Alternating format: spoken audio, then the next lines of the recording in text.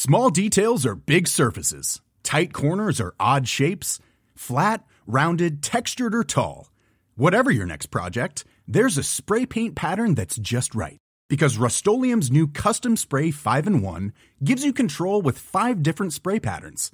So you can tackle nooks, crannies, edges, and curves without worrying about drips, runs, uneven coverage, or anything else. Custom Spray 5-in-1. Only from Rust-Oleum. I'm Sandra, and I'm just the professional your small business was looking for. But you didn't hire me because you didn't use LinkedIn Jobs. LinkedIn has professionals you can't find anywhere else, including those who aren't actively looking for a new job, but might be open to the perfect role, like me. In a given month, over 70% of LinkedIn users don't visit other leading job sites. So if you're not looking on LinkedIn, you'll miss out on great candidates like Sandra. Start hiring professionals like a professional. Post your free job on linkedin.com/people today. What a turn up that is. I know, Jesus Christ. Just landing your feet there, mate.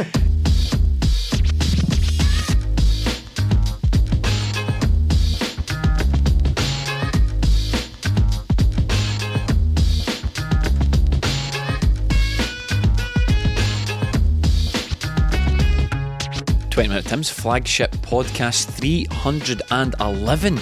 And I'm joined by my podcast pals, Martin Melly. Yes. And Stephen. Good to be here. And I am, of course, the host, Jamie. And what a weekend it was. I didn't see Rangers dropping points. I've got to admit, I didn't see them dropping points against Hibs. Even watching the game and how abject Hibs were, Melly, I did not see them dropping the points. No, we were all watching it together, weren't we? And we're like, what is wrong with these people? Why can't they pass a ball? But Hibs just didn't look like getting anything out of the game. Then Rangers went down to 9 men. Well, 10 men. I was like, yeah, no really get much hope here. 9 men, I was like, still don't fancy it. And then for a last gasp stunner after a game, well, a lack of quality from Hibs throughout, but a last gasp stunner done it for us. I think he's been very polite when he says lack of quality because Hibs were rubbish. That guy Rocky is absolutely terrible. Quite literally a competition winner, as you were explaining to me before we came into the studio. Yeah, during that game, we were at our work that day. We were recording that very morning. A wee Patreon exclusive soon to come. So there's your tee up for the Patreon plug just after I've finished this sentence, which is going to end with the fact that I enjoyed Rangers dropping points in controversial circumstances, comma, and it was very enjoyable. That's the end of the sentence. Patreon.com/20 Minute Tims, where you can get extra podcast videos and writing from us three if you like Celtic. If you like us, Patreon.com/20 Minute Tims. And if you're watching this on YouTube, please subscribe, because the majority of people haven't subscribed. They just watch it organically. A couple of weeks ago, Chris Boyd thought... Watch it organically. They just watch it organically. A couple of weeks ago, Chris Boyd thought Morelos was the best player in Scotland. An unbelievable thing for Chris Boyd to say. In the pantheon of idiotic things Chris Boyd has ever said. But Morelos comes on for all of how many? Felt like 5 minutes. Yeah. Throws a hand out, gets sent off, trudges off the pitch. Thank you and good night. Andy Walker had serious problems with it, didn't he? He just couldn't see the infringement whatsoever. But Morelos was doing Morelos things. The irony being that everyone was crying, oh yeah, that's fine. All he did was raise an arm, but Jozo Simunovic was sent off for basically exactly the same thing on him a number of years ago. The Morelos thing, I know this is a weird way to start the podcast, but it was funny. It was very, very funny. And we're going to segue. We're going to importantly.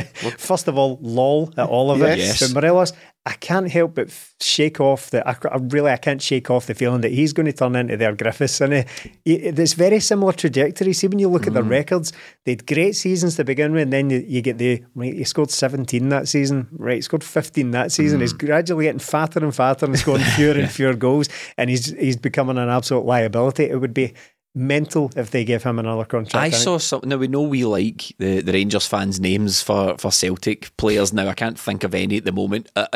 Past the pot of glue, for example, right? When they do this, but a Celtic fan called him El All You Can Eat Buffalo, right? And I thought you're so close, because just El Buffalo is fine. It's exactly the same. And I think El Buffalo is perfect, but Buffet. Yeah. I don't know if either of you will be aware of this. This might be an exclusive reveal live on the podcast, but we have passed into the pantheon of shite patter puns. Someone, I don't think it was a Rangers fan in fairness, but someone on Twitter today called us 20 diminutive Tims. I'm 6'2". Stephen's built like a fucking brick house and Melly's getting there. Doesn't make sense. There's 3 of us. We're not 20 small Tims for the record there, but in a massive overcoat. No, the reason we bring up the Rangers thing is because for the last couple of weeks we've been pointing to how poor the rest of the league have been performing, Melly, and we were really under the belief, probably the mistaken belief, that this league would probably come down to the games between us and them. But here we are. It's not even the end of August and already Celtic are heading into a league game with the opportunity to go 2 points clear. Yeah, and we didn't expect it, did we? Look, no. We didn't only seen a wee bit of the game, but I just didn't feel that Hibs were doing anything. I seen them play Hearts the other week and they got a last minute equaliser, but I just didn't see much from them at all. Martin Boyle's probably the only bit of quality they've got in there, and I still think it will ultimately come down to those games, because Celtic will possibly draw a game somewhere along the line as well. But when you look at it last season, 4 points and Celtic beat them home and away, so it kind of came down to that. I just want more from the league. I know Hibs done something for us, but it was against 9 men, lads. I cannot start this podcast again with a rant about Scottish football. No. People have been incensed. People have been shouting things in the street at me. You beardy twat. Oh, there he goes, pug-nosed gimp.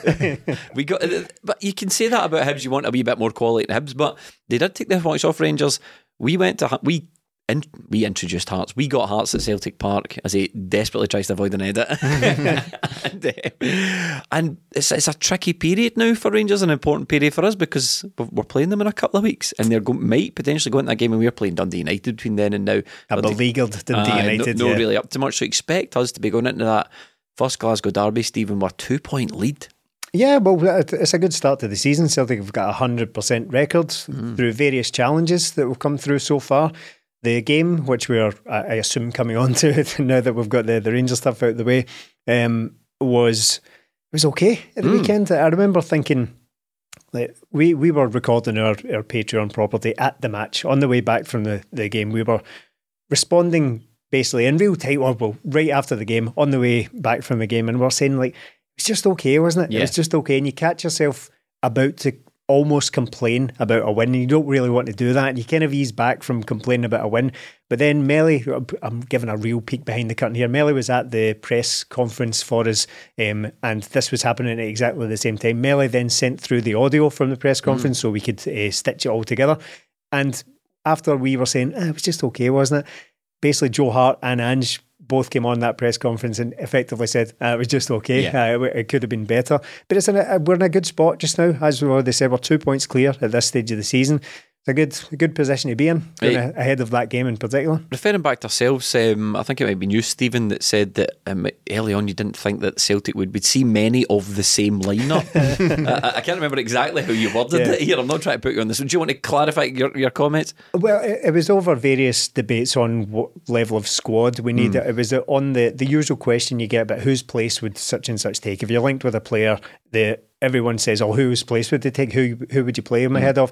And what I tend to say about that is that Celtic will very rarely play the same lineup twice in a row. It's not about the first 11, it's about the squad. And Ange goes and plays the same first 11 3 times in a row. What I said was, it will happen, but when it does happen, it'll be a big thing. Someone will say, they've played an unchanged lineup here, but 3 times in a row. Absolutely at it, Ange. This is after him saying he doesn't have a first 11 as well. Yeah. Further putting your comments, I'm talking sense here. Ange just blew it out the water. How strong? I was having a wee think. How strong do you think this Celtic team is at the moment? Because in terms of strength and depth, it could be stronger than anything Brendan Rodgers had. And I want to clarify what I mean by that is, once you dip out of the starting 11, as we might call it, other previous Celtic managers, and I remember us speaking about this on the Celtic podcast, not the Celtic podcast, on this very podcast, about Neil Lennon's team. This is the Celtic podcast. This is the Celtic podcast, don't it? It's about Neil Lennon's team. Like, once you get out of that starting 11 and you start dipping into the guys that are coming off the bench and filling in, it's not very good. I don't think Ange's got that problem, does he? No, he definitely doesn't. Looking at the team that started and the 9 subs we had at the weekend, I can't remember a better squad. We only have Ideguchi out. Doubt he would have made the bench anyway. And when you're looking at the bench, well, every player probably could come on at some point there and do a job. It's Ralston, we've got Bernabei, fullbacks, Starfelt played all last season. Then you're into the midfield and wide areas and up front. Giakoumakis comes on and scores. So I'm looking at it going, hold on a minute. The only one I'm worried about is James Forrest, and we're linked with a guy that's potentially going to come in and maybe replace him. So in my lifetime, I would probably say this is the strongest looking squad. It might not be the best squad, but the strongest in depth. If one player goes out, we've pretty much got 2 players for each position now. And it's not as if we've got like Martin O'Neill's time where we had that first 11 where your guys on like 20 to 30 grand a week, all of them, and they're all good players. And then after that was David Fernandez.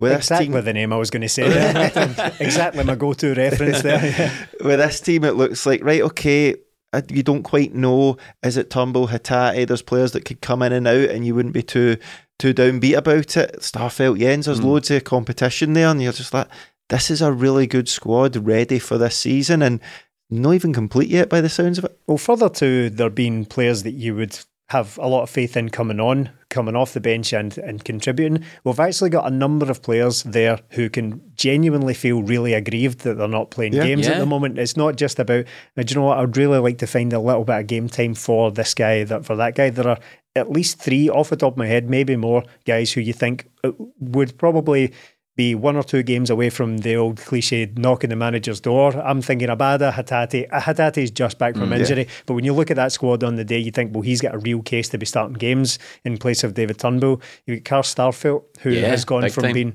a very established player to just can't get his place back at the moment. So do you think that's what it is? Do you think it's Jens' place to lose? Yeah, until such times as we're playing twice a week, I think things will totally change then. I think we're really on a bit of a roll just now. I don't really see any reason to be tinkering with the winning formula just now, but that goes out the window as soon as the fixture intensity goes up. It has to. That's the reason we've got so many quality players as well. You don't, as we've discussed so many times, you don't just pick a first 11 and stick to it all season. Meanwhile, you've got 8-9 players of very similar quality sitting on the bench doing nothing. All these guys will find game time. There are even players in the squad. Here's this week's token Albion Yeti mention. Doesn't even get in the squad. James McCarthy is nowhere to be seen as well. And I don't bring him up to criticise him or to use him as an example of weaknesses in the squad. I'm actually looking at that and thinking, James McCarthy's a good footballer. He is a good player. He's undeniably a good player. He could get a game for any other team in this league and many, many other teams down south and all that, but he can't get near this squad. I've got a wee bit to say McCarthy in a minute, Melly, but you're signalling that you want to chime in. Yeah, I was just going to say, for example, if we're coming up to this Ross County away game in the League Cup, it's a couple of days before Rangers, and Stephen mentioned, if I was to say, like, we'll stick with Joe Hart and Cal McGregor, sort of the captains, the mainstays, but if I went Hart, Ralston, Welsh, Starfelt, and Bernabe, McGregor, Moy and Hatate, Abada, Forrest and Giakoumakis. That's a good team. Yeah, That's like made up of the guys that are mainly on the bench at the weekend. So when you're looking at, say, you mentioned them, Stephen Turnbull and Hatate, who's the better player? Because I feel like there's still some players, I don't want to say they're off the ball, that's ridiculous this early in the season. Still some players to get up to speed. I think David Turnbull might fall into that bracket. So you're the manager. That's the 2 players we've got to pick. Who's getting your vote? That's a tough one just now. I feel like we've been having this discussion most weeks as well, because to me, there's not that much between them as footballers on paper in terms of their profile, in terms of their attributes. I don't think there's much between them. And I'm a big fan of David Turnbull, but he's been very disappointing this season so far. Yeah. It's only 3 games, but he has started 3 games in a row, and this is why we often talk about it as well. You don't get the run of games. Like, see if you're not at it, you're going to lose your place. That's just the nature of having a good squad. I think he was pretty poor against Hearts, if I'm honest. Turnbull, I'm really expecting a lot more from him. Hatate came on, and I don't know if Hatate was necessarily much better, but he's a lot more urgent, he's a lot more energetic, and he tries a lot more things than David Turnbull currently does, so that's probably going to edge him ahead of Turnbull ever so slightly.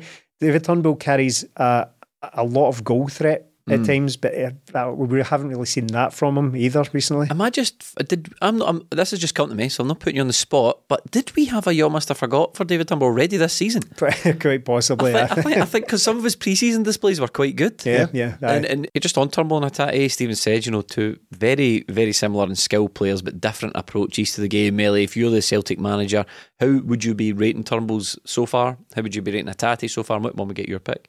Well, I said I prefer Turnbull a few weeks ago. I just think he's more consistent. And Do you think he's too conservative though? I don't know if he's too conservative. Not conservative. I definitely don't think he's that, and I hope he's not that. But I don't know. It's a hard one right now because Hatate's been out, but at the same time, when he played against Aberdeen, he wasn't great either in the first game of the season. I think he was great there, but it's not been great. It's a bit harsh because at the weekend there, I thought no Celtic player was bad, but none of them were really good either, and we strolled to a 2-0 win, so I'm not going to complain at all. I think it's just down to who's on form, and right now Turnbull's doing okay, but this is the whole thing, the options we've got. Before last season, Turnbull played and that was it, and he had to play.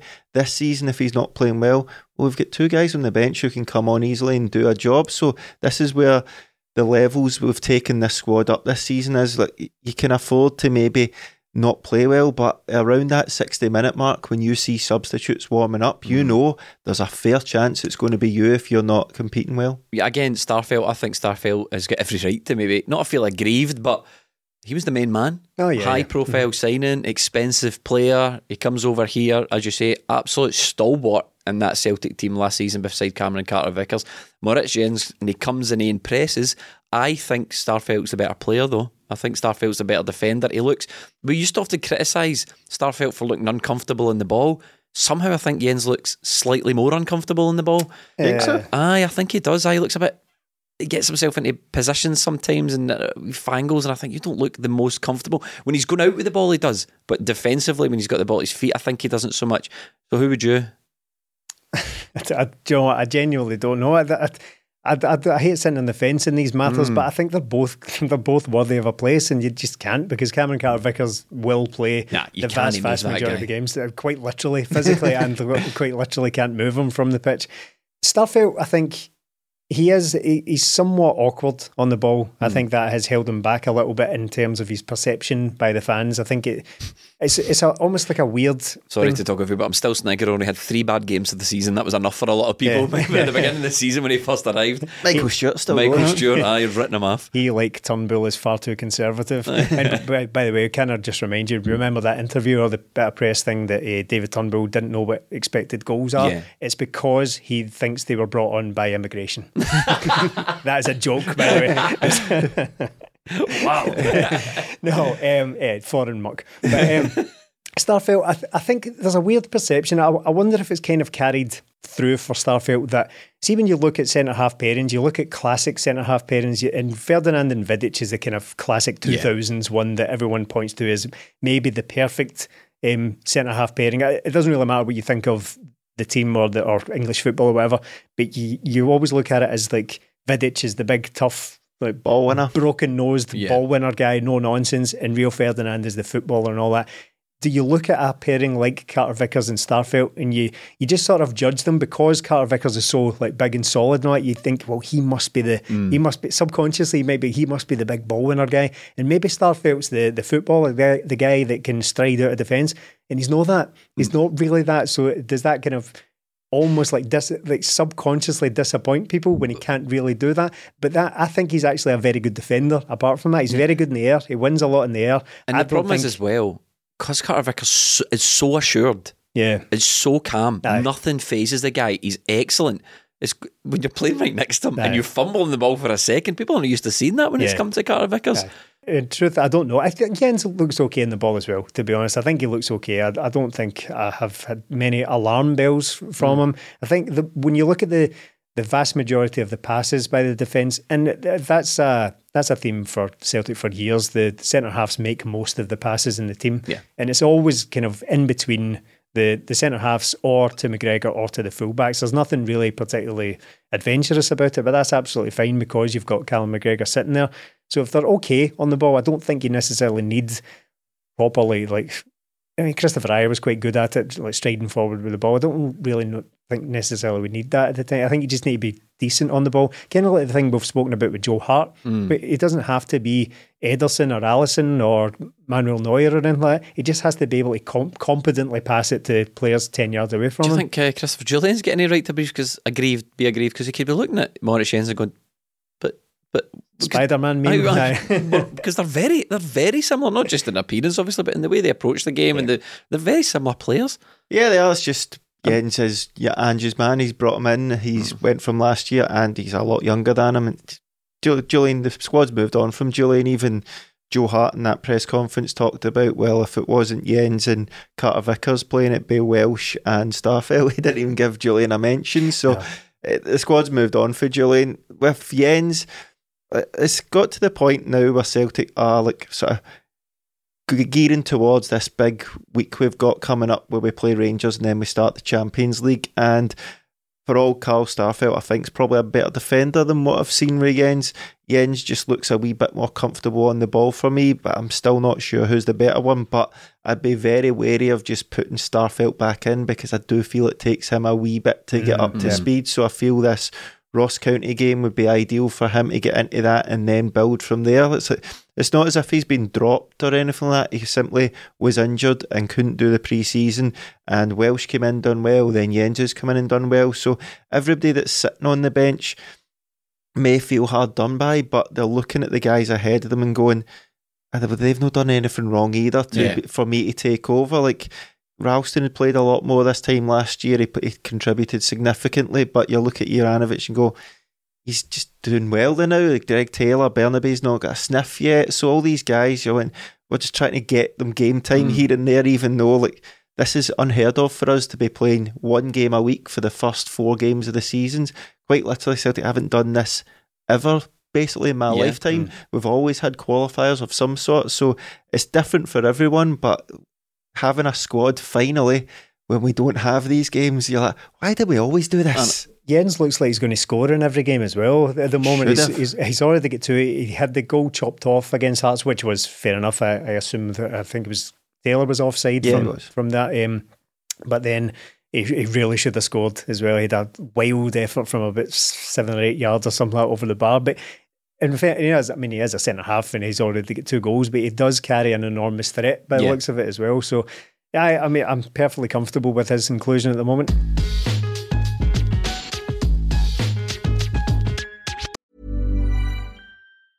Small details are big surfaces. Tight corners are odd shapes.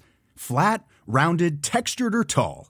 Whatever your next project, there's a spray paint pattern that's just right. Because Rust-Oleum's new Custom Spray 5-in-1 gives you control with 5 different spray patterns. So you can tackle nooks, crannies, edges, and curves without worrying about drips, runs, uneven coverage, or anything else. Custom Spray 5-in-1.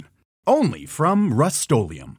Ready to pop the question? The jewelers at BlueNile.com have got sparkle down to a science with beautiful lab-grown diamonds worthy of your most brilliant moments. Their lab-grown diamonds are independently graded and guaranteed identical to natural diamonds. And they're ready to ship to your door. Go to BlueNile.com and use promo code LISTEN to get $50 off your purchase of $500 or more. That's code LISTEN at BlueNile.com for $50 off. BlueNile.com, code LISTEN. Burrow is a furniture company known for timeless design and thoughtful construction, and free shipping, and that extends to their outdoor collection.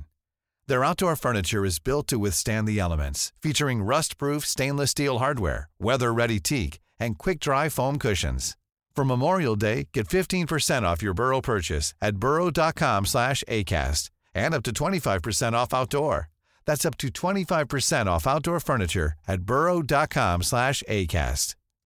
Millions of people have lost weight with personalized plans from Noom. Like Evan, who can't stand salads and still lost 50 pounds. Salads generally for most people are the easy button, right? For me, that wasn't an option. I never really was a salad guy. That's just not who I am. But Noom worked for me. Get your personalized plan today at Noom.com. Real Noom user compensated to provide their story. In 4 weeks, the typical Noom user can expect to lose 1 to 2 pounds per week. Individual results may vary. If you haven't heard already, it is Smooth Sack Summer. When you're playing in the summer sun, make sure you're scaped from pubes to bum. This is the ad copy we are given. That's right, this is the summer to keep your balls cool while still looking hot with Manscaped. The leader in below the belt grooming is making sure we have a ball this summer by giving our pants partners everything they need to stay fresh. Dive headfirst into Smooth Sack Summer by going to manscaped.com for 20% off and free shipping with our code TIMS.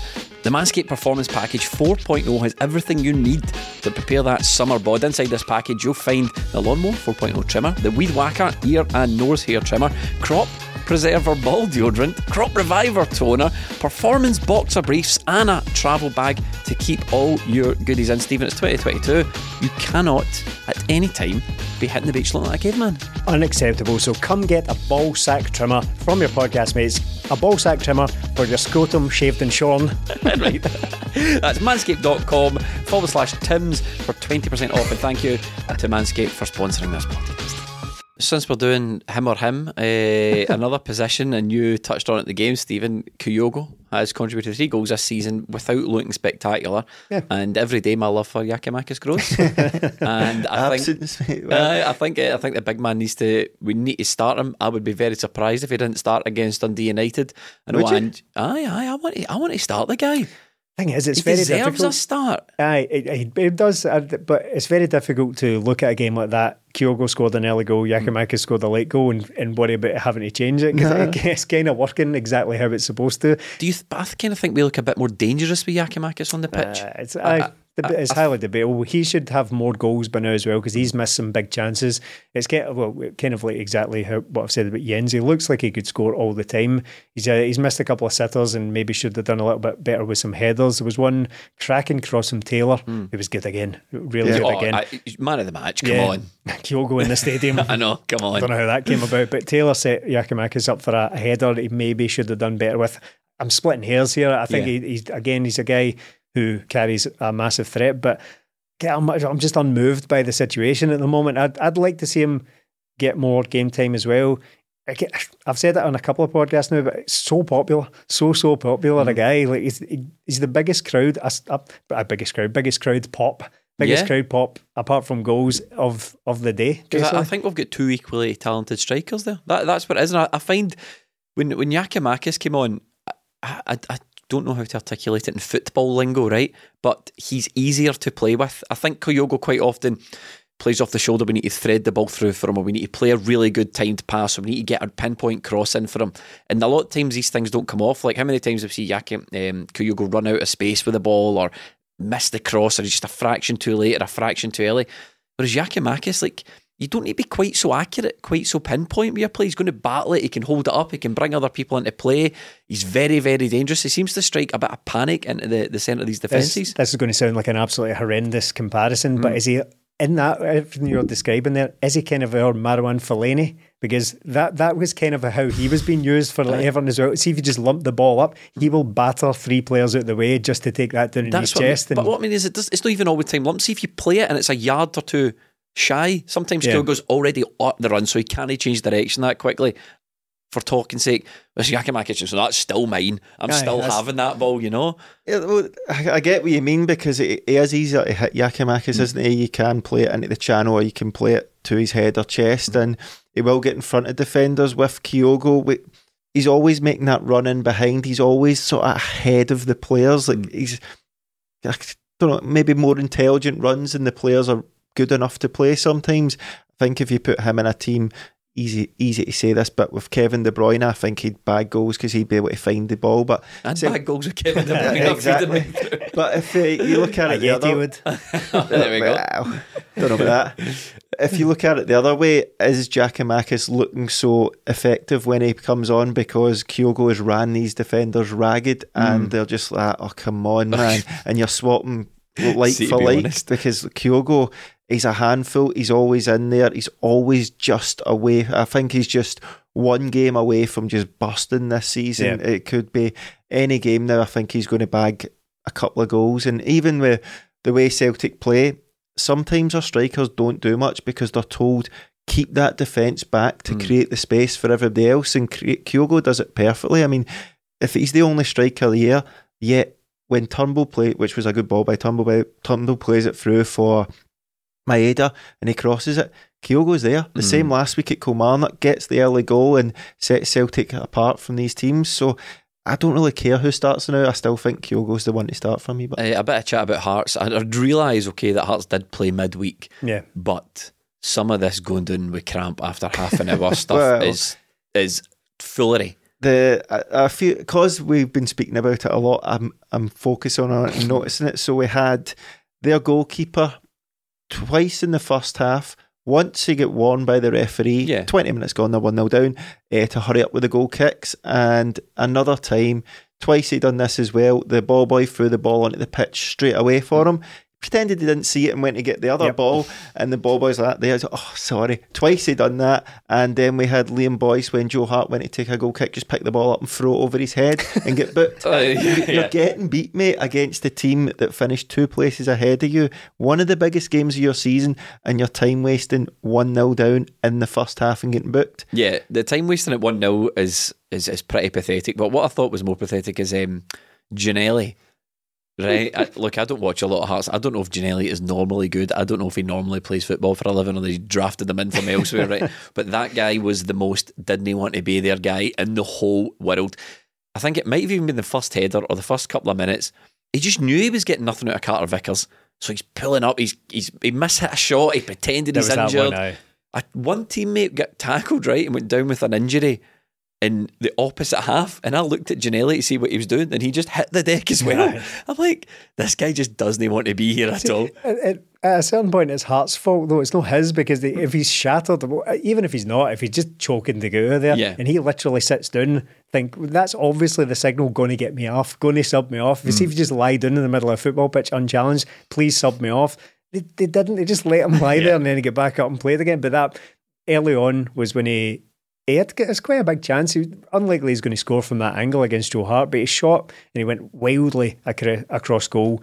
But he did that thing. Now when you trip up in the street, you look back at the thing you trip over, you swear at the pavement, something. He did that thing that footballers do when they've just completely arsed something. He stood there with his hands on his knees, just kind of hunched over a wee bit for ages. I was like, he's kidding on, he's injured. And it basically didn't let up for 90 minutes or however long was left at that point. We were talking about Celtic's options. There's a guy that signed for the club a couple of weeks ago, and I just want to see what he can do. I feel like, Aaron Moyes had minutes, and I was talking to you, we were sitting next to each other at the game, Stephen, and he comes on and he seems to play the easy option, and not just the easy option, the easiest option at all times. And he's been seen to he's been brought on to see the game out. That's kind of what I feel like his role is. So he sits in midfield, just takes the ball, just recycles it, 4-yard pass, 6-yard pass, and whilst that's fine, right? Well, that's all well and good. McCarthy can do that. Ideguchi, presumably, could do that. Those are two players who we've already got in the books to fulfil that role. And I don't think that Aaron Moy was brought to Celtic just to do what Ideguchi and James McCarthy can do. He's probably on a decent whack, as you mentioned, Stephen, just prior to recording. And he's like 2-footed. He's supposed to be a skillful footballer. He's supposed to be able to play intuitive and creative passes. And I want to see a wee bit more for the guy. It's your first couple of days at your new work. Do you know what I mean? Show the fans what you can do. He must be itching as well and as you say, with Giakoumakis coming on when the defences are tired, he's coming on when everybody's knackered. He's got the run of the place. Ping something, do something, show something, have a shot.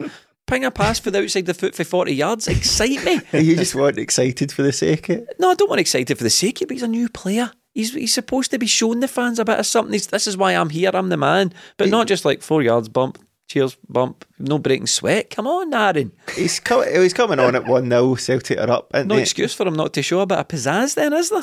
I'm not bothered about it. I think he's coming on. Boners and all that. Just do a David Dunn in the middle and watch this. Remember that trick Kanchelskis did against Ayr United? Stood in the ball. There was that one. No, the fake one. He just spun around. The ball was ahead of him, and he just spun around on the spot and continued to chase the ball, and then ran it out of play.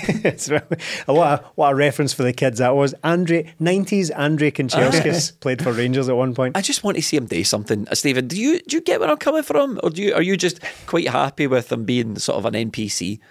An NPC.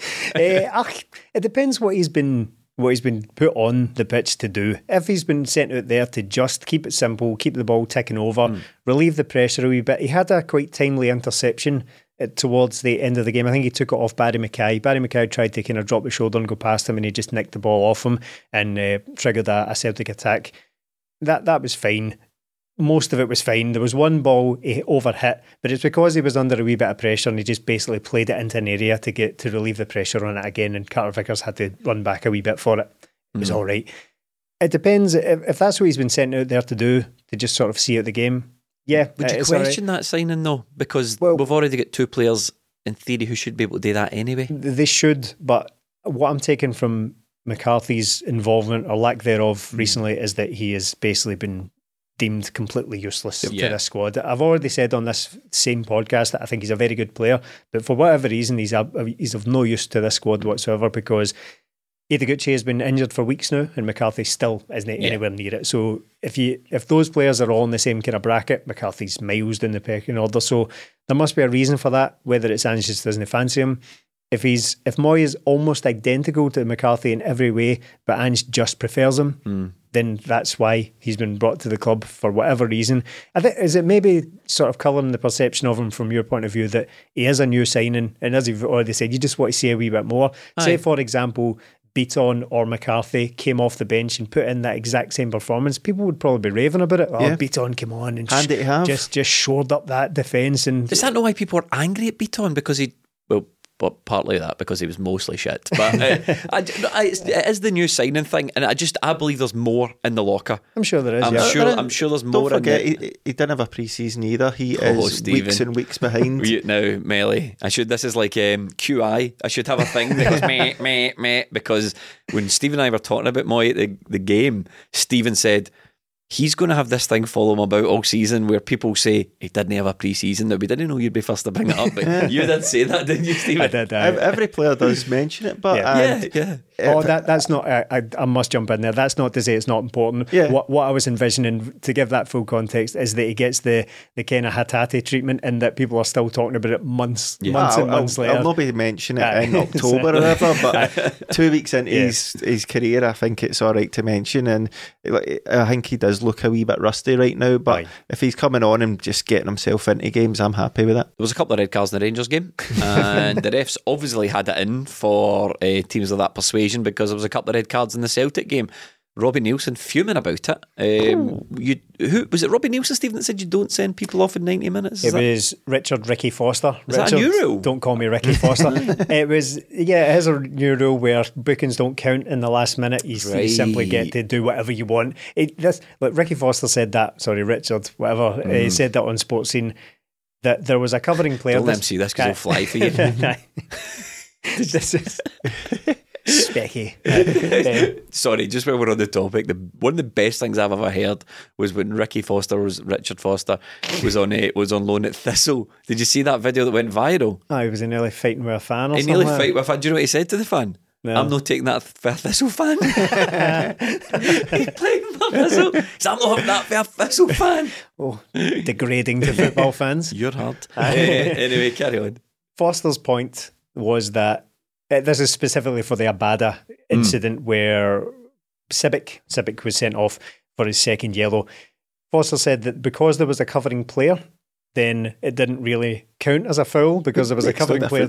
I mean, that's his fault. Surely, if there's a covering player, let him cover. If he's a covering player, to say that because there's a covering player, you could have just let them away with it. There's only a minute to go, so don't book him. But it's the same guy, the same sort of level of punditry that will be calling for consistency next week when there's a similar incident. Oh, the refs are never consistent and all that. To me, there were 4 across the 2 red cards, both double bookings.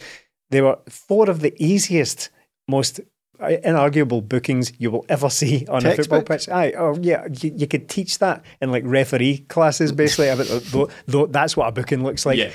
None of them were even remotely debatable. It's just because Robbie Nielsen said they were in it, and I'm sure he said we were in it until the ref said one of our players off. All those shots on target you had. You were still playing the game, yes, but creating chances. No, there was a point in the start of the second half where Celtic weren't in complete control, and Hearts had maybe 4 or 5 corners in a short space of time, but Celtic dealt with them all easily enough and they didn't have a single chance from it. But is this just a sympathy thing where you don't send players off because it's the last minute or they've already had one sent off? That's not how you referee games. That is how we sit here and complain because we go, why did you not book that guy earlier for a booking that was, and then he can't do the second one? Now the referee is doing exactly what we ask and he's telling them not to do that. I don't get this argument. Almost like we're supposed to feel guilty for it because we wanted our players. It's like an extension of the manager thing. Oh, you never want to see a guy lose his job. You never want to see a man sent off in the last minute. It's a shame for the guy. So it is. No, he's quite literally not doing his job. They're bringing down players twice. Is there ever a good time to send someone off? Would a pundit or a manager ever agree that there is a good time to send a guy out? In fact, in many ways, last minute is the best time to send them off is in the last minute. Because if you send them off in the first half, the argument would be, well, I had to play the whole second half with 10 men, right? So that then it doesn't count. So the second half, it's we were getting back into the game, but so stop your moaning, Robbie Neilson. They were absolutely and utterly deserved. Yeah, and as you said, I was doing the press thing after, and somebody said about strong referees, and it was harsh and all that. No, that way I was sitting, I was looking about to see is everybody else hearing this? Have I watched something different out there? It's just pure deflection from him. I think he's always been a moany bastard. We know that. He does it every time. He goes under the radar for it, I think. But he's got a big game during the week, so I think it will just be trying to take as many positives and see if they hadn't have got a man, or if they only had one guy sent off. I don't think he'd have mentioned it, but it's the fact they get two, he can point to that and go, we had 2 men sent off. Like, mate, you didn't create a single thing. Even when you brought on your subs, nothing, not a shot on target. Joe Hart, nothing to do the whole game apart from get the ball at his feet. And I get it this time with Hearts. I'm not going to have a massive go at them because this is sandwiched in between two huge games for them. But this is the team in third place, and for Celtic to go out there and win and not really get out of second gear, it just shows like how good we are right now. Because I'm looking at that Celtic team and going, Maeda set up the goal but could have been better. Jota didn't have his smashing game that he's had in all three of them. Kyogo scored but could have done more in the midfield. We could switch them about. O'Reilly should have scored. You know, like all the Celtic's big players, didn't play badly. Didn't really need to show up for Celtic to go out and comprehensively win a game against the third best team in the country. Cantor. O'Reilly absolutely loves killing off moves that would have been goal of the season. Then he absolutely loves it. That's about the third time I've said this season, but there's always like free-flowing moves of about 18 passes that come to Matt O'Reilly and he fluffs it straight into the keeper's hands. He absolutely loves it. But apart from that, he was perfectly just all right. I'm actually waiting for his season to start as well, Matt O'Reilly's. Yeah. Just goal-wise, I'd say. He's a good player, but he just needs to get on the score sheet. I tipped him. I thought he would do it against Hearts. To an extent, it's probably the same with Maeda as well. He probably just needs a goal or two to kickstart his season. But I think... Do you agree with any criticism that's been coming Maeda's way? No, not really. I know a lot of people want to bad it in, and I can totally understand the reasons for that. It's because he scores a lot of goals, and I can't really sit here and go, but see, goals though, they're actually overrated. I'm not going to sit there and do that, but Maeda he's so valuable to the team. Yes, I do concede that he could be chipping in with more goals, but he set one up at the weekend there, which gave Celtic a platform on which to build just a game, a controlled, if slightly underwhelming performance against a decent team last week as well. Yeah, exactly. So he also, I'm sure he chased back and won the ball back for a early chance for Kyogo. He chased it down on the right wing, gave it to McGregor, and McGregor fed in Kyogo, and that was the one Kyogo went through and just took a touch, took a heavy touch past the keeper. So all these things are very, very valuable. And again, I'd point to the fact that yes, Celtic have a lot of possession, they have a lot of chances, a lot of territorial advantage in Hearts' half, but it's because of guys like that. And it's not just him, it's Greg Taylor. Jota's good at it as well, Kyogo, they're all good, they're all competent pressers, they all know what they're doing, but Maeda's key to that at the moment. You can play without Maeda, you could make the change, bring Abada in, and you would still play very, very well, but you would lose just a few percentage points on that intensive press. Yeah, it won't be until Maeda's out the team we'll really see, wait a minute, maybe we do miss him because of what he does off the ball and all that. But maybe I can understand why people want to see a bit more on the ball, a bit more quality. But just thinking there when you were talking, Stephen, if we do bring in this Haksabanovic, you're looking at Maeda maybe being pushed a wee bit down, and then it's going to be between him and Maeda for that place. I mean, when we're talking about squad and how we're looking so good, and we're bringing in another guy who you think's going to come in and be one of the first subs or be starting, you're like, oh, this is good, lads. We will, of course, have oh, there we go. I thought I was going to get him. Haksanabovic, we will have him. Is that not even close, is it? Yeah, there was a couple of letters round the wrong way. Hakshabanovic, I believe. Hakshabanovic, there we go. We will have him laughing at me. He's supposed to be my mates. He's supposed to be helping me through this. Colleagues. Unbelievable. At least we can start on him. Right, anyway, so Shad will be joining us, and I just wonder if maybe there's he can maybe play number 10, he can anywhere across the front three, quite a versatile player, if that's the case. But like you say, if he came in, I thought Abada might be the one struggling for game time. I said that to you as well, Stephen, at Football. If we get another winger in, I can see Abada dropping down, and of course there's still a use for James Forrest. Mikey Johnson as well, still can't get a load move for love nor money. He'll be. My prediction is he'll be gone. McCarthy will be gone. Julian will be gone by the end of the window. By this time, a Yeti contract extension, triggering a 1-year extension. Imagine there was like, just on the subject of Hibs and Rocky, they ended up getting him by accident. They loaned him and then they try to send him back to his parent company. Imagine we've got some hidden clause, a Yeti's contract, an extra year. The Bobo Baldi gets us with one of those. Good thing we've got Champions League money coming in to pay for it. Oh, aye. The draw is this week. We can officially start to get excited about it. We can officially start to hear the music, the Champions League music, the draw very quickly, followed by the first set of matches. It's not a dream anymore, Melly. It's happening. It is, and I'm really looking forward to it. Thinking about Celtic in the Champions League, but like Celtic first getting the Champions League, what, 2001 was it the first time, and look, 20 years near enough, and you're going, well, have we been in it as much as we should? No, but no. We want to be a Champions League team. We want to be one of those teams that's always in it, but right now, it's going to, no matter what draw we get, it's going to be tough. But rack your brains. When did Celtic last win? If I could say it properly, when did Celtic last win a Champions League game at Celtic Park? It's been a long time. I think, if I can get it right, 9 years. We beat Ajax 2-1 in a game that was. Really? I think we were already out by that point. So, like, Celtic need to maybe doing better with this. We're finally getting into here on our own, off our own back, not having to qualify. We need to sort of cement our place now and go push on in here. It's going to be very difficult no matter what group we get. And I know it's pathetic to say, but I'm just buzzing to be there, man. The prestige it brings and everything about it is class, but I'm really hoping Celtic can go and just win a bloody game. Well, if this wasn't on the agenda, but what's your favourite thing, this favourite small Champions League detail of it? Because mine is the patch on the jersey. Oh, I love that Champions League patch on the jersey. You're just like, this is the big time. The ball. Yeah. Just try to think of one. There isn't any other one. That's it. Yeah, the wee thing they wave in the middle. It's got the music. The big flappy ball. That's it. Mine's the patch on the music jersey. Again. The music. There's my why don't you pick the patch in the back of the strip? Didn't know there was one, but that's mine. Here we go. I've got him. Always said that. The problem is the last Champions League outing was 5 years ago, and we get absolutely slapped about by Paris Saint-Germain on 2 occasions. Was it 5-0 and 7-1? Ended it with 4 straight defeats, didn't it? 4 straight heavy defeats. Worst defensive record. We beat Anderlecht 3-0 away. Aye, that's right. Beat Anderlecht away and then lost to Anderlecht on the last game. So is that the last Champions League game then? Yeah, it was a 1-0 loss to Anderlecht. Losing to Anderlecht. Actually, it was a common criticism, a common valid criticism of the Peter Lawwell tenure about how, yes, Celtic have been hugely successful, unprecedented success and all that, but Europe wasn't good enough. No. We've had a couple of things in there. There was obviously Seville. It's good results peppered in there. There was Man City, there was Barcelona, of course. There was others. Yes.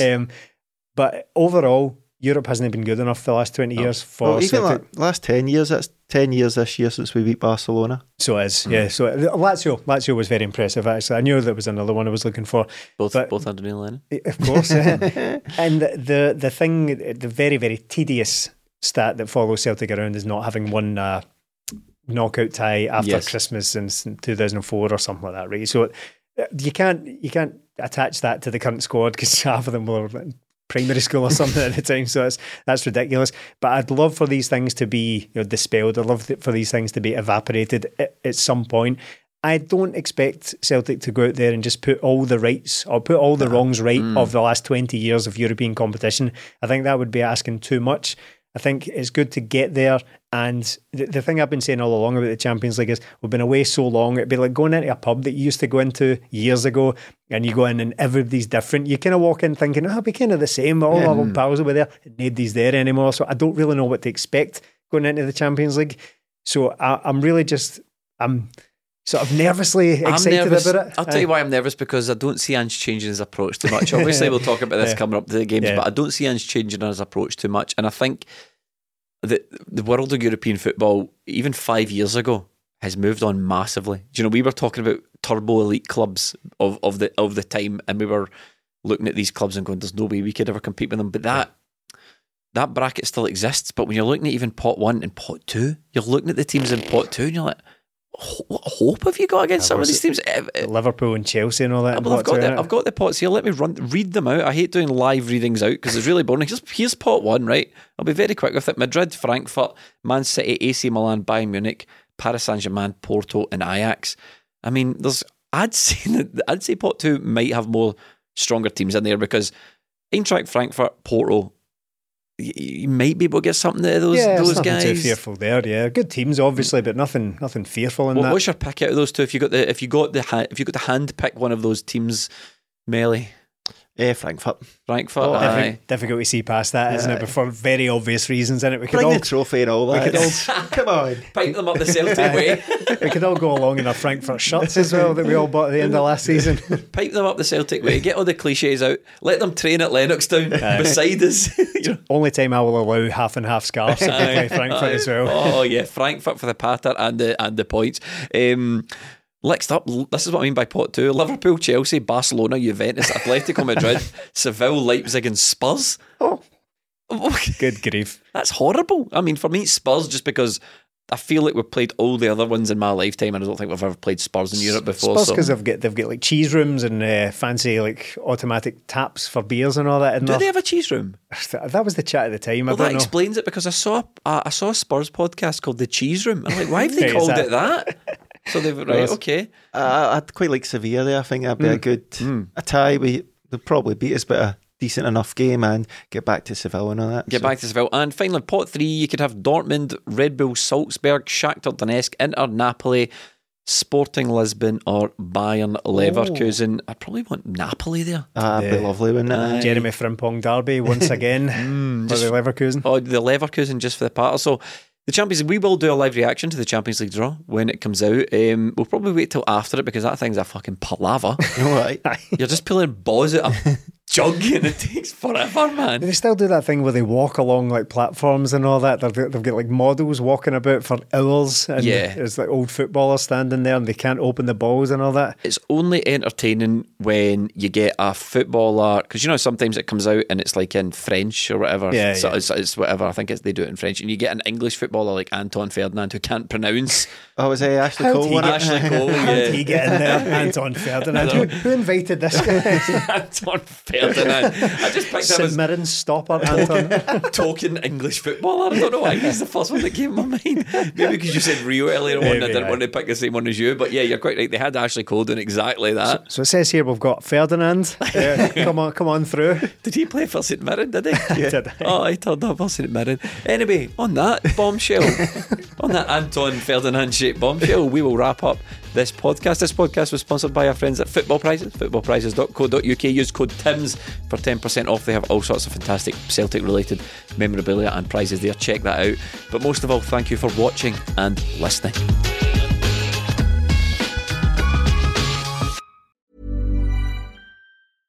Flexibility is great. That's why there's yoga. Flexibility for your insurance coverage is great too. That's why there's United Healthcare Insurance Plans.